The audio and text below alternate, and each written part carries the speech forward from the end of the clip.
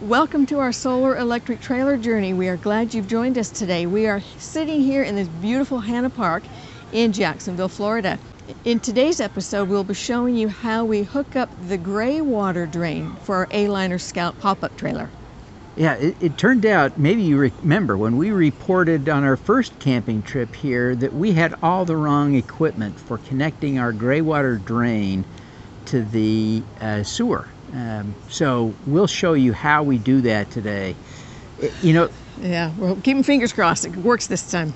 Yeah, one of the challenges that we have is that our trailer doesn't have a conventional black water system because it doesn't have a bathroom, which we're quite happy about, because if it were heavy enough to have a bathroom, we couldn't tow it with our Chevy Bolt. So this is an essential element for us, that the lightweight trailer not have a bathroom.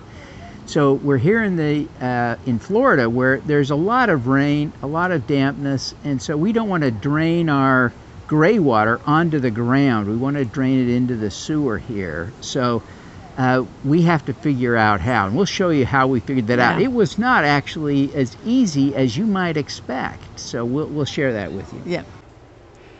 Okay, so we're working on that gray water drain connection to the sewer. Remember, the trailer, our little Aliner Scout, has no tanks in it, so we can't accumulate the gray water in the vehicle, in the trailer. We've got to drain it, and we don't want a puddle of dish soap and toothpaste around our place. Yeah, so we've got to connect it.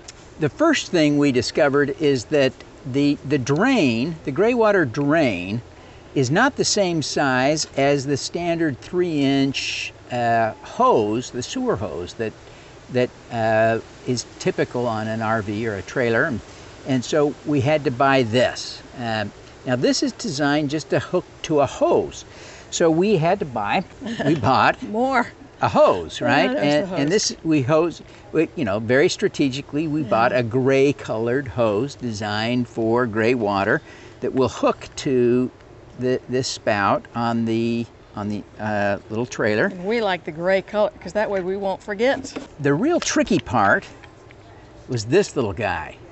This was the hard thing to find because nobody even knows that they exist, right? So unless you are looking for this solution, it's tough to know about this, but this is a little gray water drain adapter, and it's designed for exactly this purpose, right? So that you connect the hose, standard hose that connects to the spout, right? And then you plug this in to a standard sewer hose connection for your RV, right?